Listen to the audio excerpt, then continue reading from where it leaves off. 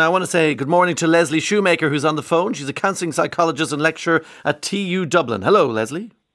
Morning, how are you? Very well, thank you. Now, you did some training courses in preparing people like the first responders and so on to deal with those who are hoarding, public health nurses and the RSPCA, for instance. That's your connection? Have I got that right? Well, I work with hoarders, and I was the co-founder of OCD Ireland, which I ran for 12 years. So I have a lot of experience in the area now. So it's about self-neglect, isn't it, and social isolation and on all of those those issues. Well, it's a mental health issue. Mm-hmm. So I'd be wary to call it self-neglect. That feels like a really judgmental term. My apologies. No, it's okay. This is about people learning and understanding, because it's a complex disorder. I have to say, I absolutely loved your last speaker. Respect My Stuff, what a fantastic name for an agency, because what happens is, due to people not really understanding the complexities of hoarding, when they find a family member who perhaps has severe hoarding, or there's, squalor and hoarding, and squalor is when it's really dirty, and they might even be, holding on to old food waste and things like that. Yeah. What families do, and it's so well intentioned, it's out of a place of love. They go in, they clear the place out without the person's permission. That the individual might have gone to a doctor's appointment, or they might have gone to the grocery store, and when they come back, they discover everything's gone. They get very, very angry. And in those cases, it's not unusual for the hoarder to banish everybody from their lives, right, which would only further increase their isolation. Mm-hmm. Since in a lot of cases, hoarders are typically people who are unmarried. Not everybody, but typically they are. So it's about understanding that disproportionate attachment, to quote Jack, which he said so eloquently, to the object.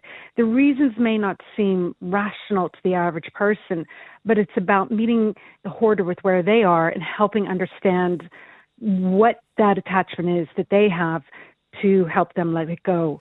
But this is a process. It takes time. There's a group in Meath who I've done training with called MAST, yes, the multi-agency safeguarding team. And it was set up by Meath County Council, and Sarah Smith is the brainchild behind that. And so what they do is it's a team approach, trying to meet all the needs of the individual, not just the environmental needs, because there can be health and safety issues in some of the homes with things stacked really high, or perhaps dirt and things like that, but also their mental health needs as well as their physical needs. So that's why I'm saying it's really complex. People think if we go and we clear everything out, that will fix it.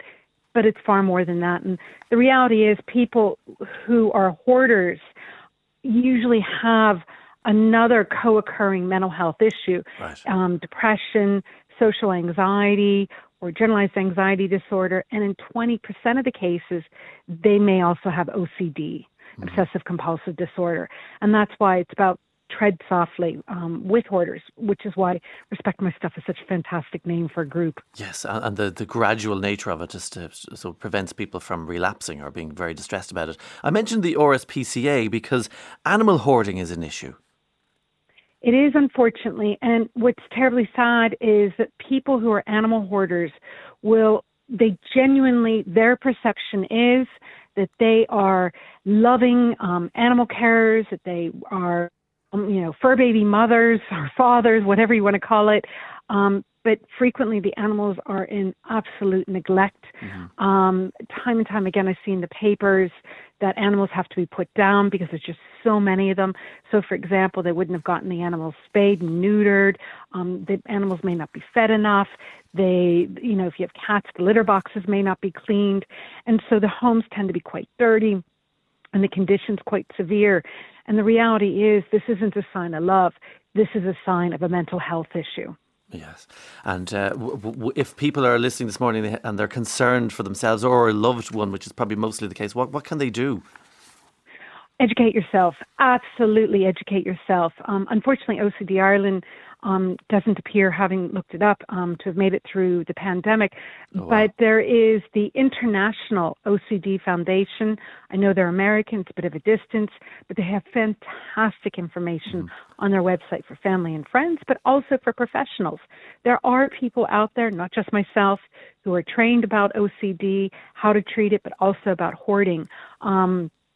Sometimes the trick can be finding the individuals if they don't have a wait list, things like that. Yeah. The HSC does have some CBT therapists, The HSC, cognitive and behavioural we should therapists. mention, of course, your county council, because they are connected to the groups that are helping people. I wish you had more time, Leslie Shoemaker, but thanks very much. That was very informative for us. Counselling psychologist and lecturer at TU Dublin. We have to take a quick break.